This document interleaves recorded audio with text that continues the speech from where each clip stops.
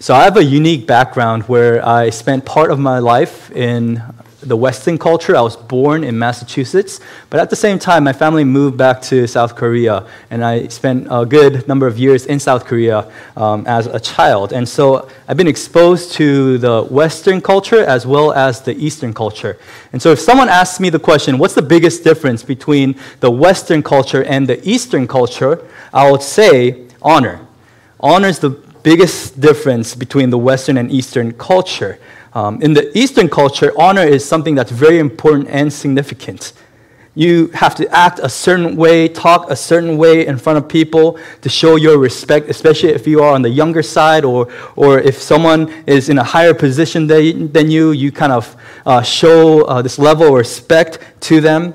A lot of times when you get a bad grade from school, you would be afraid that you would be dishonoring your parents. So there's a lot of honor and shame that's involved with that culture.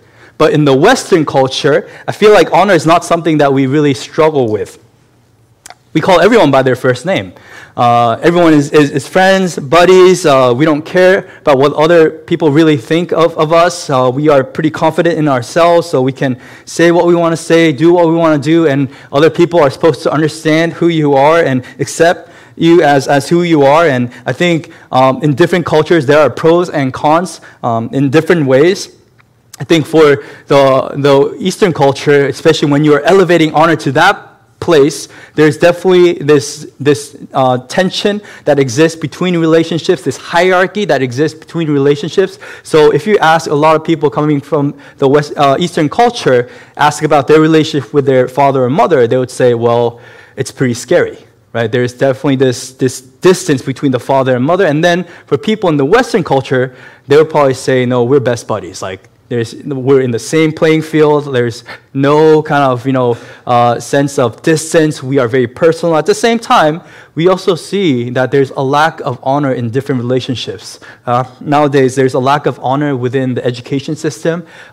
Students not really honoring their teachers. A lot of times, teachers not honoring their students. There's a lack of honor a lot of times within the household. Children not really honoring their parents.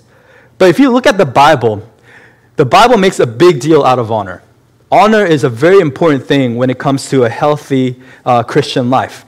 In Ephesians 6:2, Paul, he quotes from the Ten Commandments, and he says, honor your father and mother. It doesn't say honor your father and mother if they're worthy of honor. He simply says, honor your father and mother. 1 Peter 2:17 says, honor everyone, honor the emperor. So even an emperor who is not really a Christian, who doesn't follow the Christian values, you still honor that person because that person is in a position where he received his authority from God. 1 Peter 3:7, Peter says, husbands, honor wives as a weaker vessel, meaning that you should treasure your wife and protect your wife, and that's how you honor your wife. Hebrews 13:4 says, let marriage be held in honor among all, and let the marriage bed be undefiled. In other words, there's a level of honor and respect that should exist within the covenant of marriage. And just in case you're wondering, how far do I take this idea of honor in my relationships? It says in Romans 12:10, within the context of the church especially, love one another with brotherly affection, out to one another in showing honor. Now, we have some highly competitive people in this room. If you play a sport, if you play games, you get all fired up, and what the Bible says is that's really good to have a competitive spirit. But if you want to outdo someone, if you want to be better than someone, be better at honoring other individuals. Like, you should outdo others when it comes to showing honor. That's how important honor is when it comes to the Christian life. And that's really the topic of that Paul is dealing with in today's passage. So far, Paul, he's been talking about the church, the blueprint for a gospel-centered church. He talked about what's important for a local church. The gospel is important. Worship is important. God, he has to be at the center of everything. And then he talks about how the church should function together as a unit. There are different offices, different roles that exist within the church. And starting from today in chapter 5, he begins to address how we ought to relate to one another as a church. So that's the question that we want to address today. How should we treat one another in the local church. And the first thing that Paul says is this: treat one another with honor as family. Treat one another with honor as family. The church is not just a building. It's not just a club. It's not just an organization. It's a family. This is something that Paul already addressed in chapter 3. He said that the church of the living God is the household of God, which is also the pillar of truth. And that's the idea that he presents in verse 1 and 2. It says, "Do not rebuke an older man, but encourage him as you would a father. Younger men as brothers, older women as mothers, younger women as sisters in all purity." So notice the relationship that he wants us to have with other believers is the relationship that would exist within a family. Why? Because church is family. Notice that within this family, there are people in different age groups. And that makes sense because it would be really, really weird if a family was made up with people that are all in the same age group. They think alike, they act alike. I mean, that would be a very weird family. A family is a family because you have all these different people in different age groups who think differently, yet they're loving each other, they're caring for each other, they're working as a unit in the same way. I think church should be that type of family. Like, we shouldn't isolate different age groups, like a school. Like, as much as I love school, like, I think it's really beneficial for our education. No, there are some important life lessons that you'll never learn at school.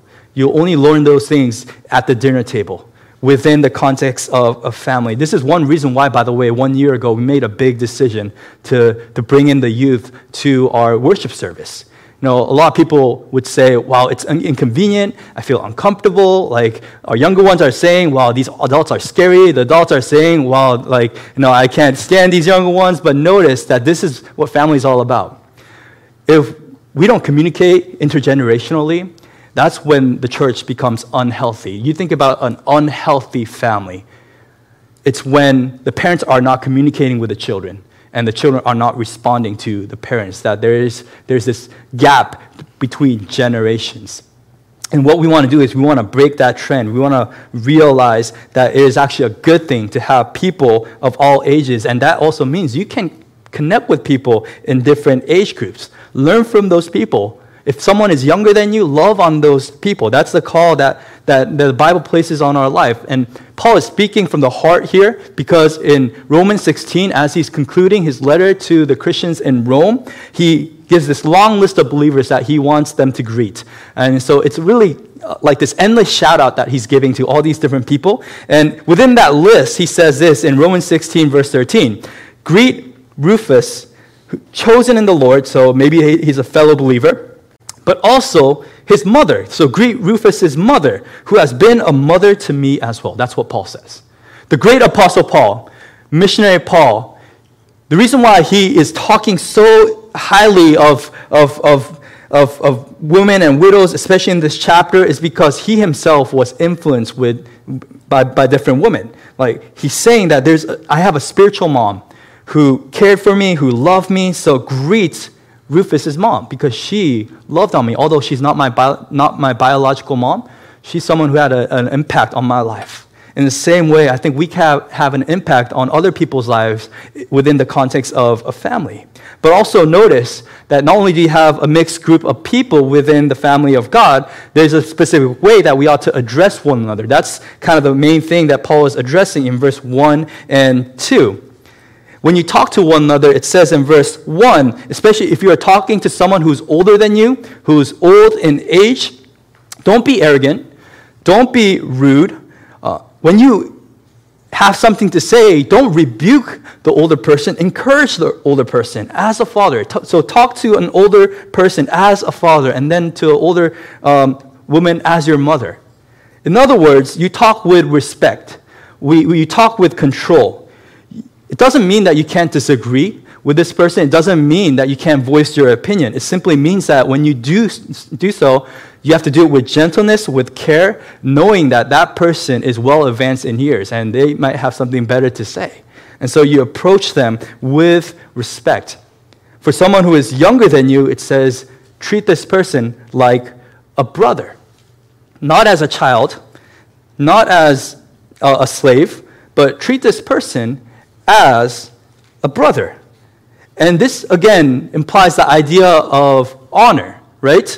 Because if someone is really younger than you, but yet you treat them as a brother and sister in Christ, that you're showing respect to that person. You're showing that I believe that you are mature. I believe that you are more than equipped to think biblically, to live a godly life. So I want the best from you. And so you treat one another, especially if someone's younger than you, you treat one another as a brother and sister in Christ. And I love the detail that Paul puts in at the end of verse 2. He says, especially, Timothy, when you are talking to women that are younger than you, do it in all purity. That's what he says. If you look at the Greek, that phrase, all purity, it only applies to the young women that are supposed to be considered as sisters. And so what Paul is saying is this: Timothy, you are a young pastor, and when you are relating to young women, I want you to remember that you have to check your heart. You have to examine your heart to see if you are pure in your intentions. That you have to treat them with honor and respect. And I think this has so many implications in our relationships, especially within the church. It means that, especially when you are connecting with someone of the opposite gender, like, it is probably a good way of thinking to think, okay, I'm treating someone as a brother and sister. So a lot of people, especially people on the younger side, they ask me the question, how far can you go in dating or in relationships? I think that's an important question, right? And I would say this. I mean, obviously, there's so many ways that you can answer that question. But one way I try to answer this question is this. Well, the Bible clearly says, if you are married, then that person is your wife, or that person is your husband. So you can love that person all you want. Before marriage, that person is your brother or sister in Christ. So just think of this. Don't do anything that you wouldn't do with your brother and sister. Like, it's as simple as that. Like, as a married man, I would never approach a woman and try to do something that I would not do to my brother or sister. Like, I personally don't kiss my sister. I have a younger sister, and therefore I wouldn't go out and do that. That would be really, really strange and weird. And so in the same way, if someone is not really like your husband or wife, what the Bible tells you is that treat that person with respect, with honor. Like, remembering that that person is not just a person that is there existing to fulfill your deepest loneliness and your desires, but that person exists as a brother or sister in Christ. Now, if God allows you to have an opportunity to enter into the covenant of marriage, that's when you love one another. You cherish one another. You are able to make one another feel special in every different ways, but until then, the Bible tells us just treat one another as brothers and sisters. This also means that we have to look out for each other. If you see a friend or someone within the church and they are heading into a bad relationship, you got to speak up. You got to let that person know. I remember last summer, I had an opportunity to go to Korea. I have a younger sister. I hope this will be edited later, but she's been dating someone, and for the first time, I met this person. And we were at a restaurant. We sat down. I gave that man the stare, right? I like all these different questions. It was harder than a membership interview, right? I was asking about his background, asking about his theology, like what his personal goals are, and everything. Why? Because I care about my sister, and I don't want my sister to marry a jerk. So I want to protect my sister in the same way. Protect one another, care for one another. Like, it's not someone else's business. If you are part of the family of God, your business is my business. Like, we have to love one another in a certain way. So the family of God, it's the church of God, and so within the church, we ought to relate to one another in honor as a family. So that's the first thing that we see. We treat one another as family with honor. But starting from verse 3, things get really, really interesting, because up to this point, the letter of Timothy was fairly quick. It's short, it's brief, and so it's jumping from topic to topic, but for half a chapter, for about 13 verses, Paul talks about the issue of widows. Why?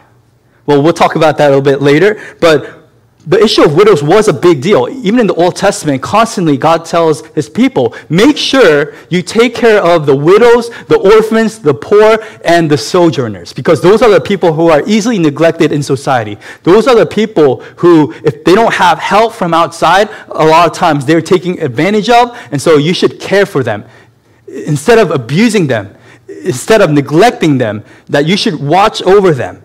So that's a constant command that was given to God's people. And that carried on into the New Testament.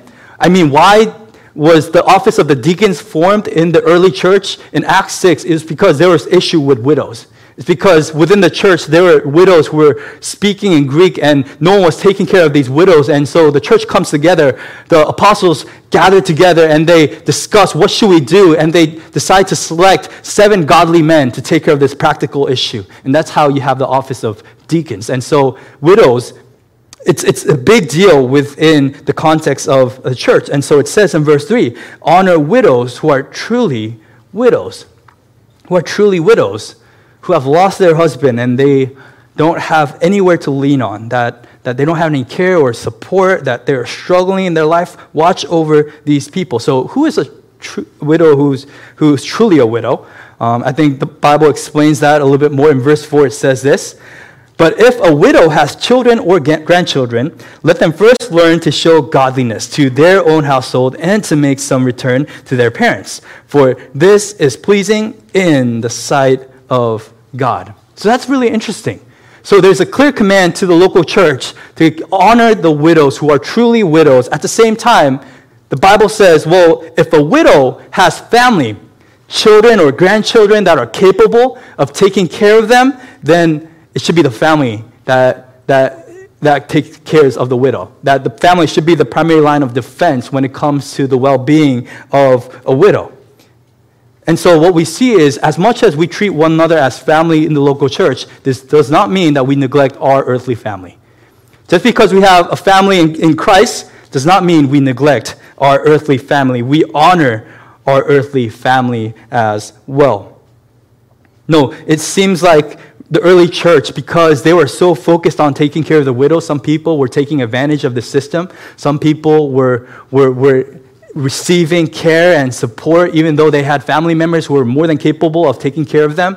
Some families were pushing widows to the church and saying, hey, the church should take care of them. We're too busy. We have too much stuff going on in our life.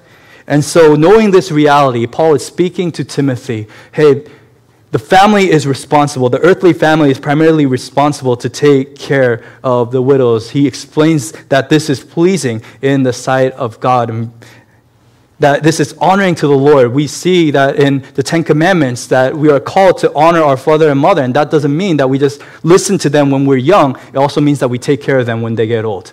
When they are aging, we don't abandon them, especially when they're not able to work and they're not able to support themselves, but we return our love to them, the love that we have received back to them, to honor them. So to honor your father and mother is a lifelong command. It might look different in different life stages, but one thing that's very clear in the Bible is you don't neglect your aging parents. Supporting, caring for your earthly parents is something that's honoring and pleasing to the Lord. And it also says that when you do this, you're returning something to your parents. You're making some return to your parents. And that's an interesting phrase. What that means is you have received so much from your parents, and therefore, when you are honoring your parents, especially when they're old in age and when they lose a spouse and they're in need for support, when you do that, you're giving back the favor. That's what it's saying, but some of the favor. And some of you might think, well, I had a terrible childhood. My parents did nothing for me. Yeah, it could be true that you don't have the best parents. Your parents are not perfect. But I want to let you know, if you are breathing today, alive today, you have parents who made a sacrifice for you. Even before you were born, for 10 months, your mom carried you in the womb. And for 10 months, you were taking the life out of her. Like every nutrition that you can get, like you're taking it basically from her. Her body is changing. Like her body is never the same, by the way, after she gives birth to you. And you think that's the easy part, but after that, every 2 to 3 hours, you're crying out for milk. that you're hungry, and so for the first 4 to 6 months, your mom did not get more than 3 hours of sleep at a time. Did you know that? Not only that, you go through about 5 diapers a day on average for the first 2 years, and if you do the math, someone changed their diapers 4,000 times. And so just think about that. I'm not even talking about like the next years on which all they're investing. It says, according to statistics, it takes about $250,000 to raise a child up to the age of 18. That's average. In other words, if they didn't have you, they have a house. Right? You might be wondering, why are my parents so poor? Well, it's because a lot of the money, it's going into you. I mean, obviously I'm talking in a very extreme way, but the truth is every parent made a sacrifice for you. And so we have a responsibility to honor our parents, even if they're not perfect, even if they might have hurt us. Another reason why you should take this command seriously, and I've mentioned this before in the past, but it says, but if a widow has children or grandchildren, let them first learn to show godliness to their own household. So when a child or a grandchild is taking care of their parents or their grandparents, it is a display of godliness to their own household. In other words, when you are taking care of your parents, you are sending a message to your children. No, some people say, well, I can't stand my parents. Like, I'm going to keep my distance from them. I'm going to neglect them. I don't care if they're here in my life. I'm going to forget about them. You know what's going to happen later in life? What you did to your parents, your children are going to do exactly the same to you. Why? Because that's all they've seen. Maybe they're probably thinking, oh, that's how you treat your parents when they're old in age. Like, they don't matter anymore. And if they don't matter anymore, you don't care about them anymore. No. Like, even if your parents were not the most godly parents to you, notice that you can break that pattern, that you can break that cycle of sin. And you make a stand and you say, although my parents have hurt me, there are things that happen to me, but because of God's grace, I want to honor my parents, although they do not deserve it. And I want my children to know, because there will be one day when I do not deserve their grace and their help. And yet they're going to make a decision to honor me in such a way. And so we have to take this seriously, that if we have an earthly family, we have to take care of them. If you're wondering if this is like a serious deal or not, look at verse 8. It says this, but if anyone does not provide for his relatives, and especially for members of his household, he has denied the faith and is worse than an unbeliever. So what the Bible is saying is this: even unbelievers, through their conscience, through their morality, they know how to take care of their earthly parents. If you are a recipient of God's grace, if you are showered with blessings and favor the moment you have received Christ into your life, then how much more should you honor your parents? If you have God's clear word to honor your parents, then how much more should you be obedient to this command? It says in verse 16, if any believing woman has relatives who are widows, let her care for them. Let the church not be burdened, so that it may care for those who are truly widows. So before you rely on anything else, before the government, before the church, notice that you have a God-given responsibility to take care of your earthly family. And I know this looks differently from us, from the first century to the 21st century.